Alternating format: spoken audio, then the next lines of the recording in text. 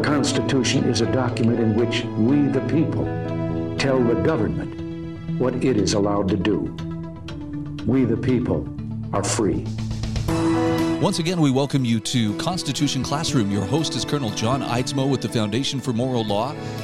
And Colonel, as usual, there's a lot to talk about, all of it pertaining to the Constitution. Shall we start with whatever the latest developments are regarding the presidential election? There haven't been too many developments since the last time we had this program. As we remember at that time, what looked like might be our best shot was the fact that the state of Texas had filed a lawsuit against Pennsylvania, Michigan, Wisconsin, and Georgia. And anyway, in that lawsuit, they were saying that the executives in those states had usurped the power of the legislature to set election rules, that the Constitution, Article 2, says that the legislators will choose the manner in which the electors or the Electoral College are chosen. That's a power delegated to the legislature, and the legislature would not have the power to redelegate that to another branch of government.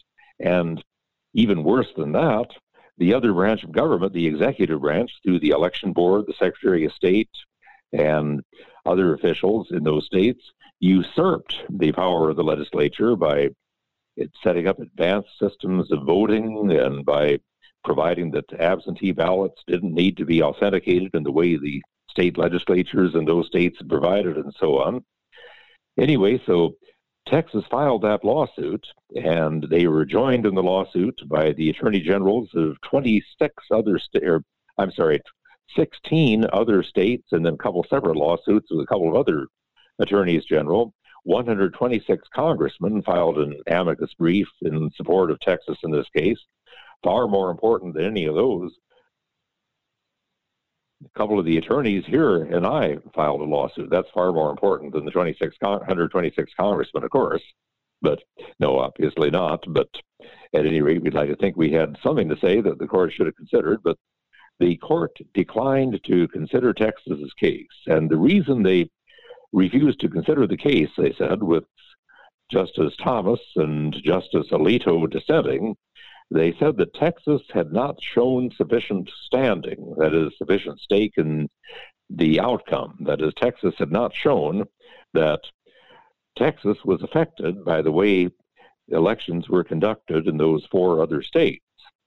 Well, we have suggested that what Texas ought to do be refile that lawsuit, and if they refile it, they could show where they do have standing. Particularly, I would suggest they allege that with the promises that Biden has made, promises that if carried out would certainly have a detrimental effect on Texas. For example, opening up immigration, which in a border state like Texas, that could unleash thousands upon thousands, possibly millions of illegal immigrants into Texas, that he would end fracking in the oil industry, and as big as the oil industry is in Texas, that would have a terrible effect on Texas' economy.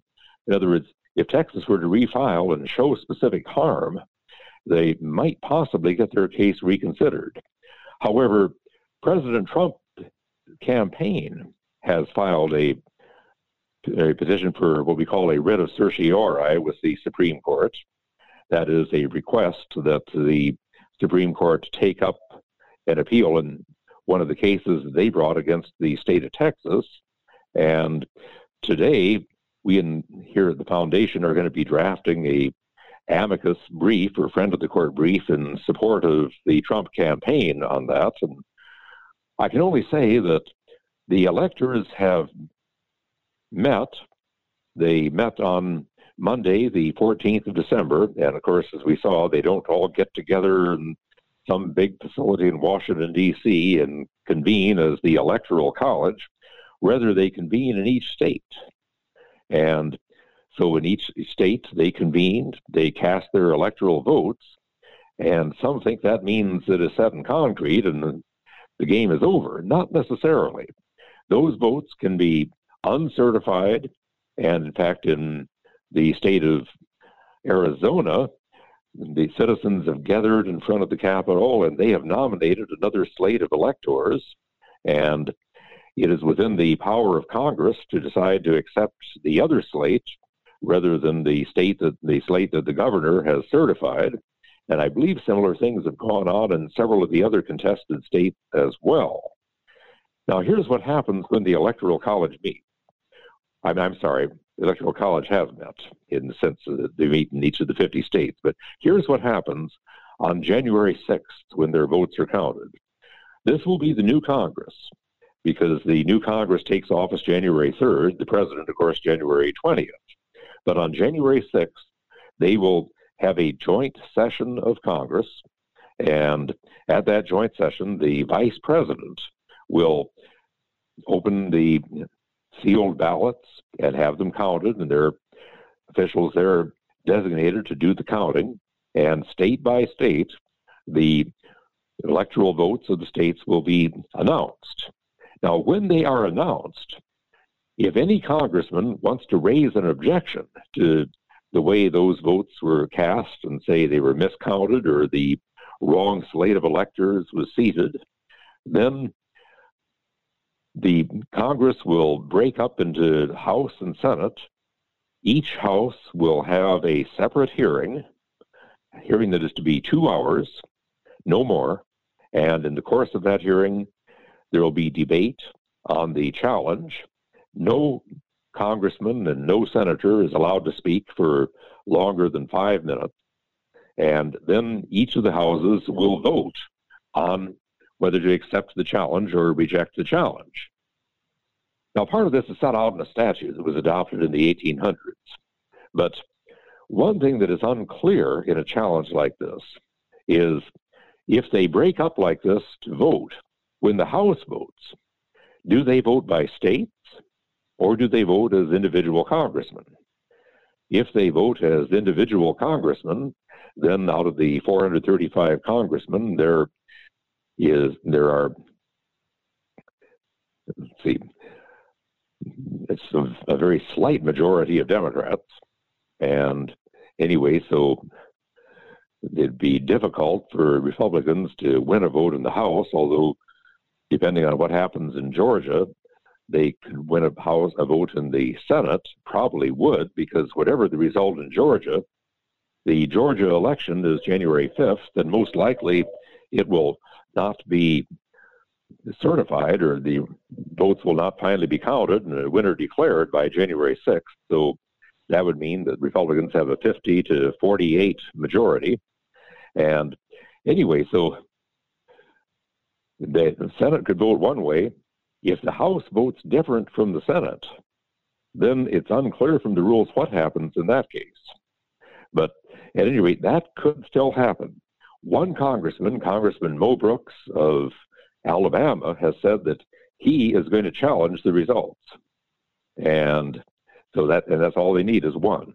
And these challenges could be state by state. In other words, out of 50 states, they could challenge the results of all 50 states. And each one of them would take them a 2-hour session to deliberate. There has to be a senator join in the challenge as well. So far, no senator has said positively that he will join the challenge, but there are several that it looks like there's a good possibility they will. Anyway, so those are things yet to happen. The court could still get involved. There are several state lawsuits still going on in several of the contested states.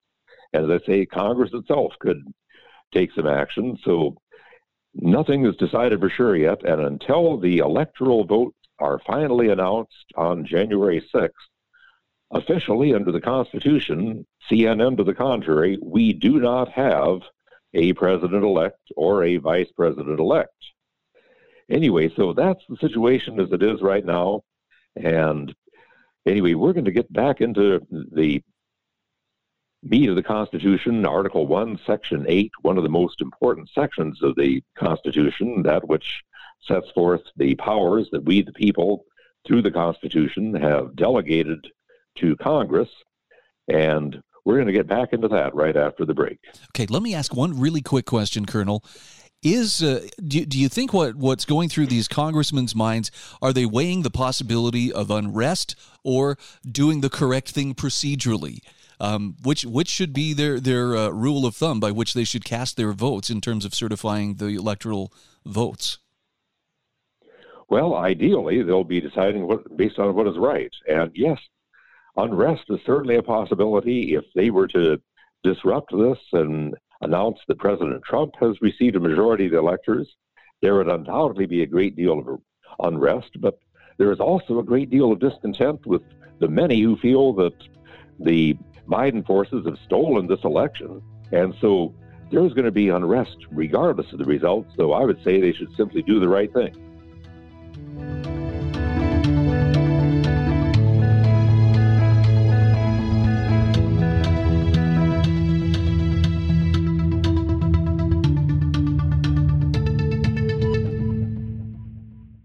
Do you have an idea for an invention or new product? Do you think companies would be interested in your idea? Do you want to try to get a patent? Then call InventHelp now. InventHelp keeps your idea confidential and explains every step of the invention process. We create professional materials representing your idea and submit it to companies who are looking for new ideas. We have more than 9,000 companies who've agreed to review ideas in confidence. If a company shows interest in manufacturing your invention, we can negotiate on your behalf. We have helped over 10,000 clients receive patents. We also offer services including 3D modeling and animation demonstrating your idea, prototyping services, and we use state-of-the-art technology to show InventHelp client ideas to additional companies. Join the thousands of people just like you who chose InventHelp to pursue their idea. We are experienced. We are working for you. We are InventHelp. Call us for free information at 1-800-460-1663. That's 1-800-460-1663. Again, 1-800-460-1663.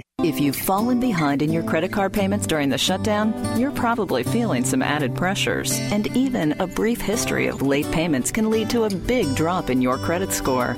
But you don't have to solve these problems alone. Trinity Debt Management can help. We'll work with your creditors, put a stop to late fees and other penalties, and make a plan that helps you get caught up. We'll also consolidate your bills into one easy-to-manage monthly payment and negotiate much lower interest rates. Not only will you find immediate relief, you'll save thousands. And don't worry, it's not alone. It's a smart way to get back on track. All you have to do is give Trinity a quick call, and we'll take care of the rest. Right now, no one really knows what the future will bring, but one thing is for sure. If your debt has you down, we should talk. Here's the number. Call 1-800-990-6976. That's 1-800-990-6976. As life gets back to normal and we start heading back to work, don't leave your leftover stash of toilet paper exposed to rodents. Send them packing the most humane way with Plug-in Pest Free. G'day, I'm Scott from Plug-in Pest Free, the electromagnetic device that utilises the active wiring in your home or business to keep rodents and pests away. 100% chemical free and environmentally friendly. Just plug it in. It's that simple. My strongest performer, the Pro unit, is good for most homes and small businesses up to 4,000 square feet. Now that's fair income. Is your home or business protected? If not, order yours today at gopestfree.com. Use promo code SAVE20 for 20% off. That's gopestfree.com, promo code SAVE20. Gopestfree.com, promo code SAVE20. Don't spray and regret. Plug in and forget. Once again, welcome back to Constitution Classroom. Your host is Colonel John Eidsmoe with the Foundation for Moral Law. And Colonel, we are back in Article 1, Section 8. I believe we left off last week talking about the Commerce Clause, which it turns out has been kind of a source of mischief, at least for some within the federal government. It certainly has been a source of mischief, and a broad interpretation, perhaps a misinterpretation, has been one of the reasons that we've allowed the federal government to grow so much and regulate so much. Article 1, Section 8 of the Constitution gives Congress the power to do certain things, but only the things that we, the people, have delegated to it the power to do. And one of those portions, as we saw before, was the necessary and proper clause, by which Congress can not only do these things that are enumerated, but can also do whatever is necessary and proper to carry out those powers. Some seem to think this is a catch-all, by which if Congress doesn't have the power under any other section, well, we'll just turn to the necessary and proper clause and use that. But it's not really intended that way. It has to be whatever is necessary and proper in order to carry out the foregoing powers. As we saw before, one example of that would be to establish post offices. Well, that's a specifically delegated power to establish post offices, but doesn't say anything about the power to print stamps or hire mail carriers or mail bags or mail trucks and so on. But we would agree those things are necessary for the operation of a postal system. So that would be under the necessary and proper clause. But the necessary and proper clause has to relate to one of the other foregoing powers, necessary to carry out one of those powers. We can't just say that that gives them the power to do anything they want. Interestingly enough, the court has adjudicated at great length concerning what the necessary phrase of that necessary and proper clause means. It has to be necessary to carry out the foregoing powers, but as Marshall said in the McCulloch versus Maryland case, necessary doesn't mean absolutely indispensable. It means convenient or expedient. The court hasn't really given much consideration to what is meant by proper.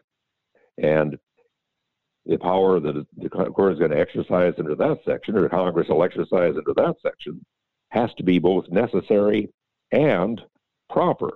Perhaps the best way to understand proper would be consistent with our normal theories of government and consistent, or at least not inconsistent, with other provisions of the Constitution. Anyway, so understanding the necessary and proper clause, we come back to regulating commerce. And Congress has the power then to regulate certain types of commerce. And as I said, the commerce that they can regulate, I categorize as the 3 N's. They can regulate foreign commerce, that is international commerce. They can regulate commerce among the several states, that is interstate commerce. And they can regulate commerce with the Indian tribes, that is Indian commerce. So international, interstate, Indian. What they are not given the authority to do is to regulate intra-state commerce, that is commerce within a state, such as if you are carrying out a shipment from, let's say, Cedar City to Salt Lake City, that's interstate. But if you're going from Salt Lake City down to Phoenix, that is interstate. They can regulate the latter, but not the former. But as we saw in the power of Congress to regulate interstate commerce, the courts have said that that can include the regulation of intrastate commerce if that is necessary to effectuate a comprehensive scheme of regulating interstate commerce. For example, let's say if you had a railroad, in fact, this was a case from the early 1900s of a railroad that, let's say, it runs from Shreveport, Louisiana, through Texas, all the way to Albuquerque, New Mexico. And going from Shreveport to Dallas would be interstate. From Dallas to Abilene would be intrastate. From Abilene on to Albuquerque would be interstate again. Well, the court looked at a railroad system where this railroad was having tickets at state rates within Texas if you were just traveling within Texas, but following interstate rates if you were traveling on a railroad interstate.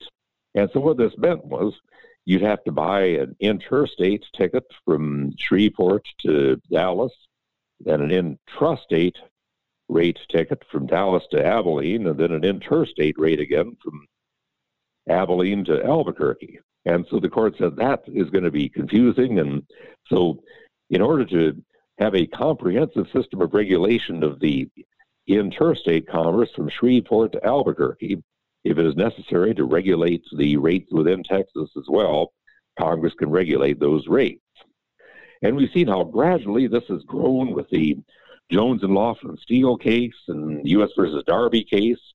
the Wickard versus Filburn case to say that Congress can regulate anything, intrastate commerce or even local production, if is that kind of production or that kind of intrastate commerce has a substantial effect on interstate commerce. We saw last week Wickard versus Filburn, where Congress had set quotas of how much wheat a farmer could raise on his own land, and Farmer Filburn in Ohio raised excess wheat, but he fed it to his own pigs on his own farm and said, how can you possibly say that the wheat that I grow on my own farm and feed to my own pigs is interstate commerce?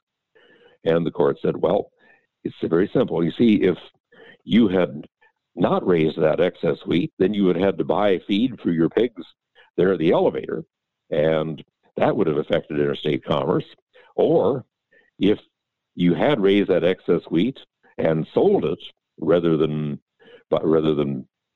buying it on the market or feeding it from your field, then that would also affect interstate commerce. So you have affected interstate commerce even though you didn't engage in interstate commerce at all.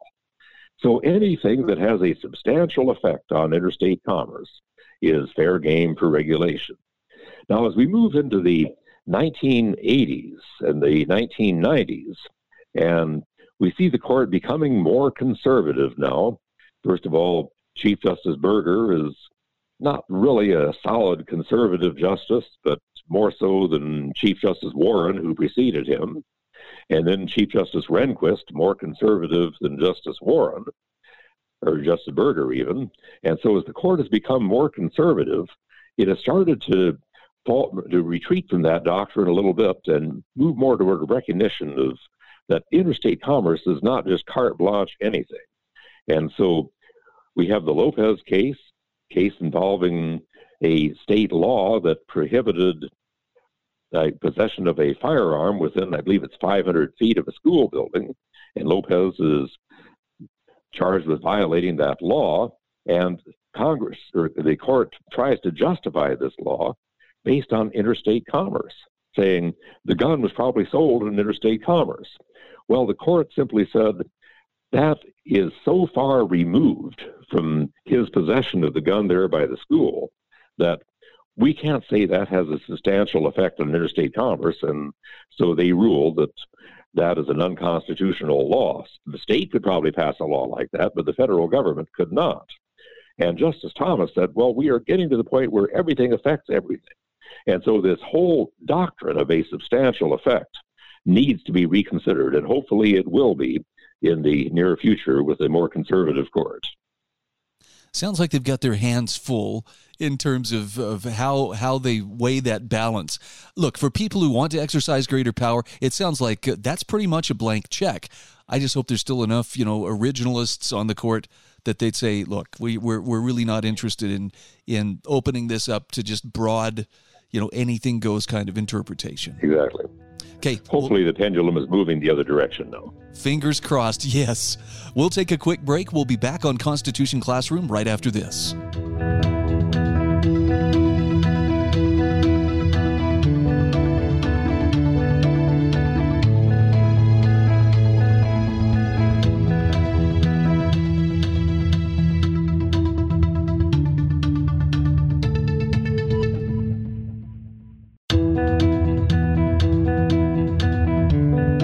We are back. This is Constitution Classroom. Your host is Colonel John Eidsmoe from the Foundation for Moral Law. We are talking about Article 1, Section 8, specifically the Commerce Clause. And, Colonel, it turns out as you're unpacking this, there is a lot to the Commerce Clause. There certainly is. And we've previously seen that the Interstate Commerce Clause really had two purposes. One was to enable Congress to regulate interstate commerce, but the other purpose was to free up interstate commerce from various oppressive state regulations, because at the time the Constitution was adopted, many of these states who just very recently had been English colonies were treating each other almost like foreign nations as far as commerce was concerned, regulating each other, prohibiting peddlers from coming in from other states, making them pay heavy tariffs, and so on.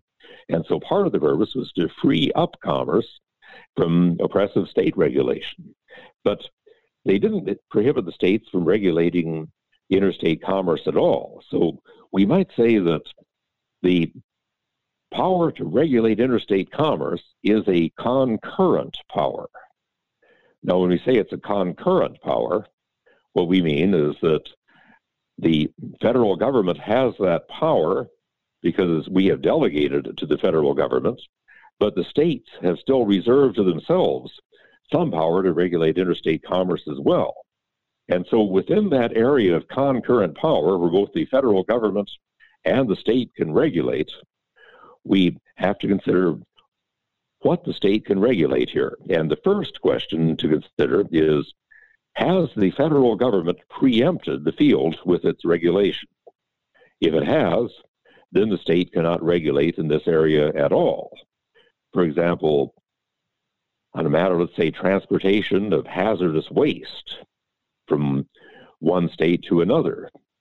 Well, the courts have kind of come to the conclusion that hazardous waste is almost by definition a national problem. And so we're going to say Congress has preempted the field and that the states will not be allowed to regulate there at all. In other things like, let's say, emissions from cars and so on, where we have EPA regulations and so on that restrict how much fumes and so on cars or factories and so on can emit. Well, can the states impose regulations as well? There we looked whether Congress has intended to preempt this field or whether they have left power to the states as well. And commonly we'll look to the statute. Let's say, for example, that you have a federal statute dealing with, let's say, vehicle emissions. And the statute may well say something to the effect that nothing in the statute shall prohibit the states from enacting the same or stricter regulations. And if they have said, we're allowing the states to regulate as well, that's pretty well going to settle the matter, and that'll be then subject to state regulation as well as federal. Sometimes we just have to look to the nature of the subject matter to decide whether the federal government has or should have preempted this or not. But anyway, so let's just now look to those areas where Congress has not preempted the field and where it is left to the states, and the states can regulate as well. Now we have two questions to consider. And I know this is going to get a little complicated, but I'm going to try to explain it. And after having explained it to classes of law students, I don't know for how many years, that hopefully I'll be able to explain it in a way we can understand. But as far as the state's authority to regulate interstate commerce in these areas, the first question is, does the state's regulation discriminate against interstate commerce? And let's say we have a case, well, I'm going to give you a couple of cases. The Bibb versus National Freight. And in Bibb versus National Freight, we had a case involving the state of Illinois that imposed a regulation upon truck drivers that trucks going through Illinois, trucks in Illinois generally, had to have a contour-shaped mud flap. And anyway, other states all required a rectangular-shaped mud flap. But Illinois had this unique requirement. So this imposes a burden on interstate commerce.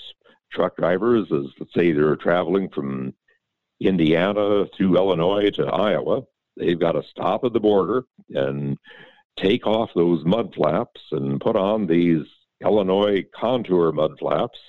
And then when they get through Illinois, then they have to take those off again and put on the others. This is expensive. It's time consuming. It's inconvenient. And anyway, so there is an objection. This is an unreasonable regulation of interstate commerce. Here is the question that the court then looks at. Here's the way they'll phrase it. Does the burden this imposes on interstate commerce outweigh the benefit to the state from this regulation? In this case, it might surprise you as a result, but the court ruled that the burden on interstate commerce outweighed the benefit. The court said, here is the burden on interstate commerce, all the restrictions, how much time it took for truck drivers, the extra expense of the mud flaps, and so on. And in fact, even noting that sometimes truck drivers were even opting to go south through Kentucky instead of through Illinois to avoid having to do that. And so the burden on interstate commerce is pretty substantial. Now, what is the benefit to the state? Well, the court said that the benefit to the state is so minimal as to be almost irrational. In other words, there were some claims that maybe a contour mud flap was less likely to splash mud on a windshield of a car, but there were other experts who disputed that. So the court said in this case, the burden on interstate commerce outweighs the benefit to the state, and so they ruled in favor of the truck drivers, saying that this is unconstitutional. It's an unconstitutional state interference with interstate commerce. A few years later, we have the Consolidated Freight Lines case, and this involved a regulation in Iowa concerning the length of trucks, but also concerning a prohibition on doubles, that is, a truck cab pulling two trailers.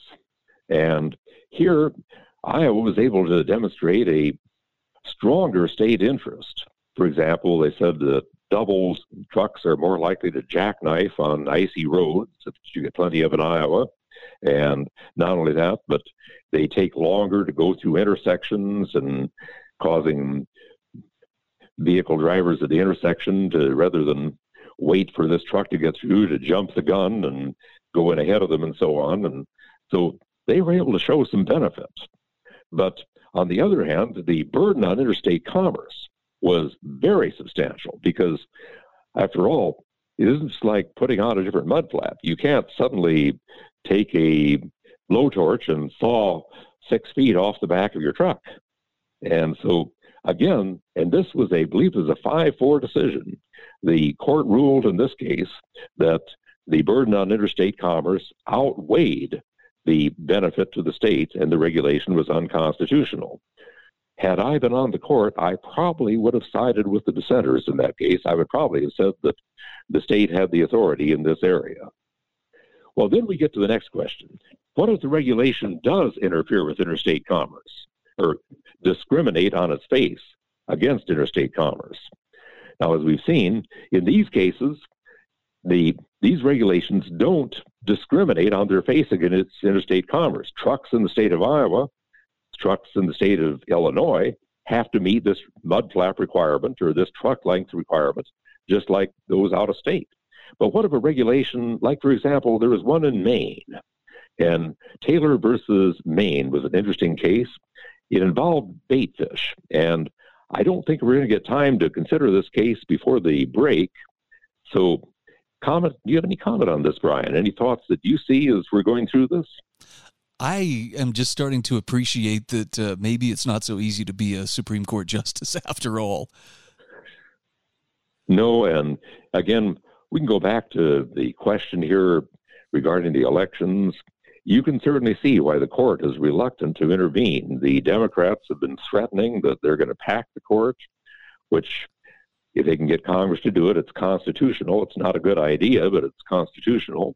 They've even threatening to limit the terms of Supreme Court justices, which is patently unconstitutional without an amendment.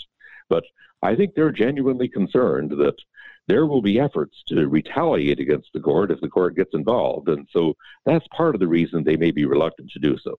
Well, and it's clear that there's no shortage of people within government. I'm not looking at the courts specifically, but it seems like there are some people within government that maybe they feel like it's their job to take things that are simple and complicate them. I don't know if there's job security in that or not. Let's face it, lawyers get paid for making things complicated. Okay. Fair enough. We will take a very quick break. This is Constitution Classroom. We'll be back with Colonel John Eidsmoe right after this.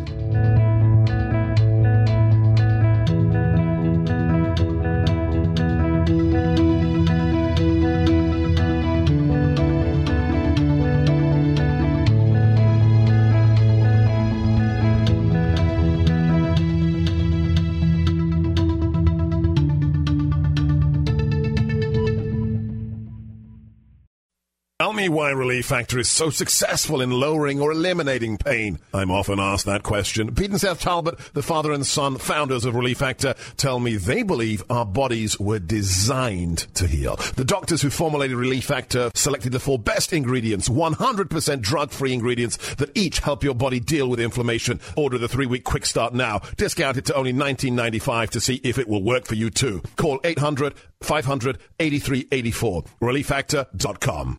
I'm Dr. Baker, an ER physician. If you're having leg pain, swelling, or redness, but haven't talked to your doctor yet, don't wait.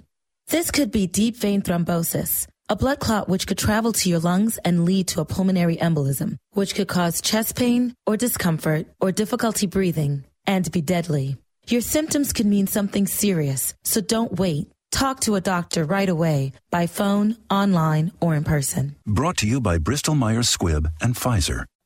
Trading involves financial risk and is not suitable for all investors. Past results do not guarantee future performance. Stock market have you nervous with all the massive fluctuations? With the hope for a COVID vaccine on the rise, shifting political landscape, and the election at an end, it's virtually impossible to guess what will happen next. With Vantage Point, you don't have to. Text MONEY to 411-411 to find out how our technology can forecast market trends up to 3 days in advance with incredible accuracy. Text MONEY to 411-411 to get what you need to stay ahead of market trends and find explosive moves before they happen. Vantage Point's patented technology analyzes huge quantities of global data in seconds. Stop guessing. Start predicting trends 72 hours in advance. Text MONEY to 411-411 and experience Vantage Point for free. Text MONEY to 411-411 so you can protect and grow your capital now. Don't wait. Text MONEY to 411-411. Go to VantagePointSoftware.com for terms, conditions, and privacy policy. Thinking about life insurance? What if you could make one free phone call and learn your best price from nearly a dozen highly rated, price-competitive companies? Well, that's exactly what happens when you call SelectQuote Life. For example, George is 40. He was getting sky-high quotes from other companies because he takes meds to control his blood pressure. But when I shopped around, I found him a 10-year, $500,000 policy for under $25 a month. I'm SelectQuote agent Dan Savino. And believe me, if SelectQuote isn't shopping for your life insurance, you're probably paying too much. For a free quote, call 800-523-3771. That's 800-523-3771. 800-523-3771. Or go to SelectQuote.com. Since 1985, we shop, you save. Get full details on the example policy at SelectQuote.com/commercials. Or price could vary depending on your health, issuing company, and other factors. Not available in all states. Once again, welcome back to Constitution Classroom with your host, Colonel John Eidsmoe from the Foundation for Moral Law. Well, Colonel, you've been explaining some of the various ways and cases in which the Commerce Clause is tested, stretched, and shaped, and it sounds like it still is probably in somewhat of a state of flux.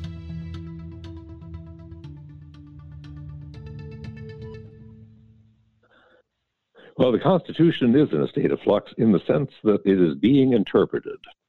And I would say that the principles of the Constitution are principles of the ages. They are unchanging principles. But as we unfold them, as we see how they apply to new situations, sometimes we see new developments. We see it being interpreted in ways we hadn't thought of.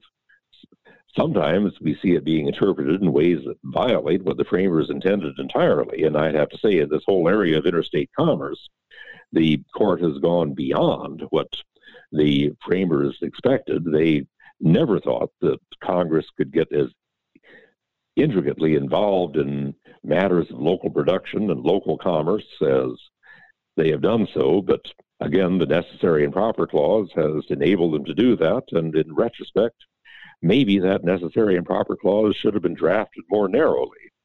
But at any rate, we've been seeing the ways that states can regulate interstate commerce.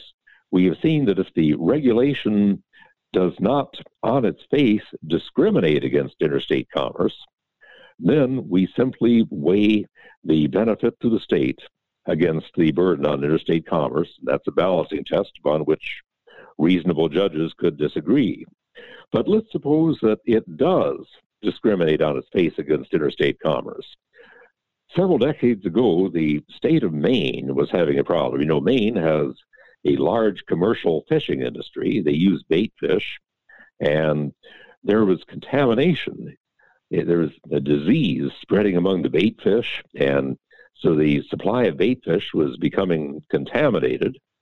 And so the state of Maine decided to have a total prohibition on all importation of bait fish. We'll use only local bait fish.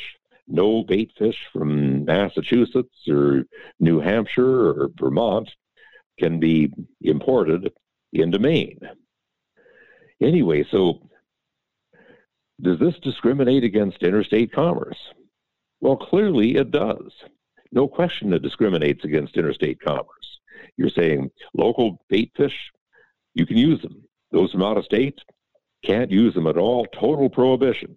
That is as clear discrimination against interstate commerce as there could possibly be.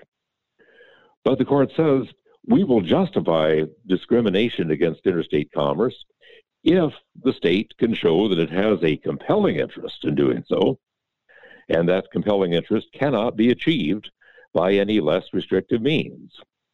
And there's a pretty strong presumption against any state regulation of interstate commerce that discriminates against out-of-state commerce.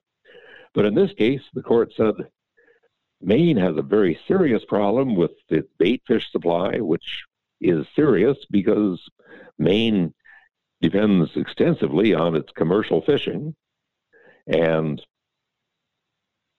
that interest is a compelling interest, and we have to agree with Maine that there is no way they can safeguard their bait fish supply from this disease by anything short of a total prohibition on importation of bait fish from out of state. And so you do have a compelling interest. It can't be achieved by less restrictive means. So in this case, Maine's regulation was upheld. And that hasn't happened very often. The state has a high burden to meet when they're trying to do that, but here you can see where they did. Well, we've looked at the Interstate Commerce Clause. We can see where it gives Congress the authority to regulate commerce between states, and that can include regulating intrastate commerce and intrastate production when necessary. We've seen that this does not exclude the power of the states to regulate interstate commerce, and the restrictions on what states can regulate, we sometimes call that the Dormant Commerce Clause. If you had said that to James Madison, he would have wondered what you were talking about, but that's the way the courts have started to refer to it, probably more law professors than courts. But that is the Commerce Clause. And in the time that remains, let's look at the principle of a uniform rule of naturalization. And obviously, naturalization is not a subject that can be left up to each individual state. You can't immigrate into New York and become a citizen of New York, but not a citizen of the United States. And so there is a need that this be uniform. And so Congress can impose laws on the importation, or on importation of people, I guess you could say, but on immigration and naturalization. Now, in the 14th Amendment, we read, and of course the 14th Amendment was not in effect when Article 8 of the Constitution was, or Article 1, Section 8 of the Constitution was written. But in the 14th Amendment, we read that all persons born or naturalized in the United States and subject to the jurisdiction thereof are citizens of the United States and of the state wherein they reside. And this makes it clear that federal citizenship and state citizenship are going to be considered one and the same, but that you're going to be a citizen if you were born in this country, and if you're subject to the jurisdiction of this country, or if you were naturalized in this country. Now, a lawsuit has been filed in California. I'm told that one may be filed in Texas as well, and possibly in a couple of other states in the federal courts there, challenging whether Kamala Harris is eligible to be vice president of the United States. And anyway, some are outraged that people would even suggest this, just as they were when people questioned the citizenship of Obama based upon whether he was born in the United States or not. I will simply say that all President Obama had to do to end the controversy was produce the birth certificates, and that could have ended it. And instead, he let the thing drag out a great deal. He did produce the birth certificates. Some have questioned its authenticity, but I think the burden is going to be on them to prove otherwise, and that's probably something of history that maybe we'll never know the final truth of. But at any rate, what about Kamala Harris? No question, unlike the issue with Obama, no question Kamala Harris was born in the United States. But she was born in the United States to parents who were not U.S. citizens. Now, there are some who are trying to say that what this simply means is that anybody who is born in the United States is automatically a citizen. But that's not what it says. It goes on to say, and subject to the jurisdiction thereof. Now, if they just meant anybody born here is automatically a citizen, then that phrase, and subject to the jurisdiction thereof, would be redundant. And we presume that every word in the Constitution is there for a reason. In other words, a presumption against redundancy. James Madison once said of the Constitution, every word of it determines a question of power and liberty. Well, here is the situation with Kamala Harris. Her father was from Jamaica. He was a citizen of Jamaica. He had come to the United States to study on a student visa. Her mother was from India, and she was a citizen of India. She had come to the United States, again, on a student visa. Now, unlike the father, the mother eventually applied for and received U.S. citizenship, but she was not a U.S. citizen at the time that Kamala Harris was born. And so she is born here, but she's subject to the jurisdiction of the United States. Well, that's the question as to what that phrase, subject to the jurisdiction, means. And obviously, she's subject to certain laws. Any person who is traveling in the United States, with the possible exception of those with diplomatic immunity, is going to be subject to prosecution for violation of criminal laws, but they're not subject to tax laws and other laws like that. So these cases, I wouldn't be optimistic they'd be successful, but they may help to explain further what that phrase, subject to this jurisdiction thereof, actually means. So with that, we'll move on next week into exploring further into Article 1, Section 8 of the Constitution. And with that, I'll wish everyone a Merry Christmas. And a Merry Christmas to you as well, Colonel.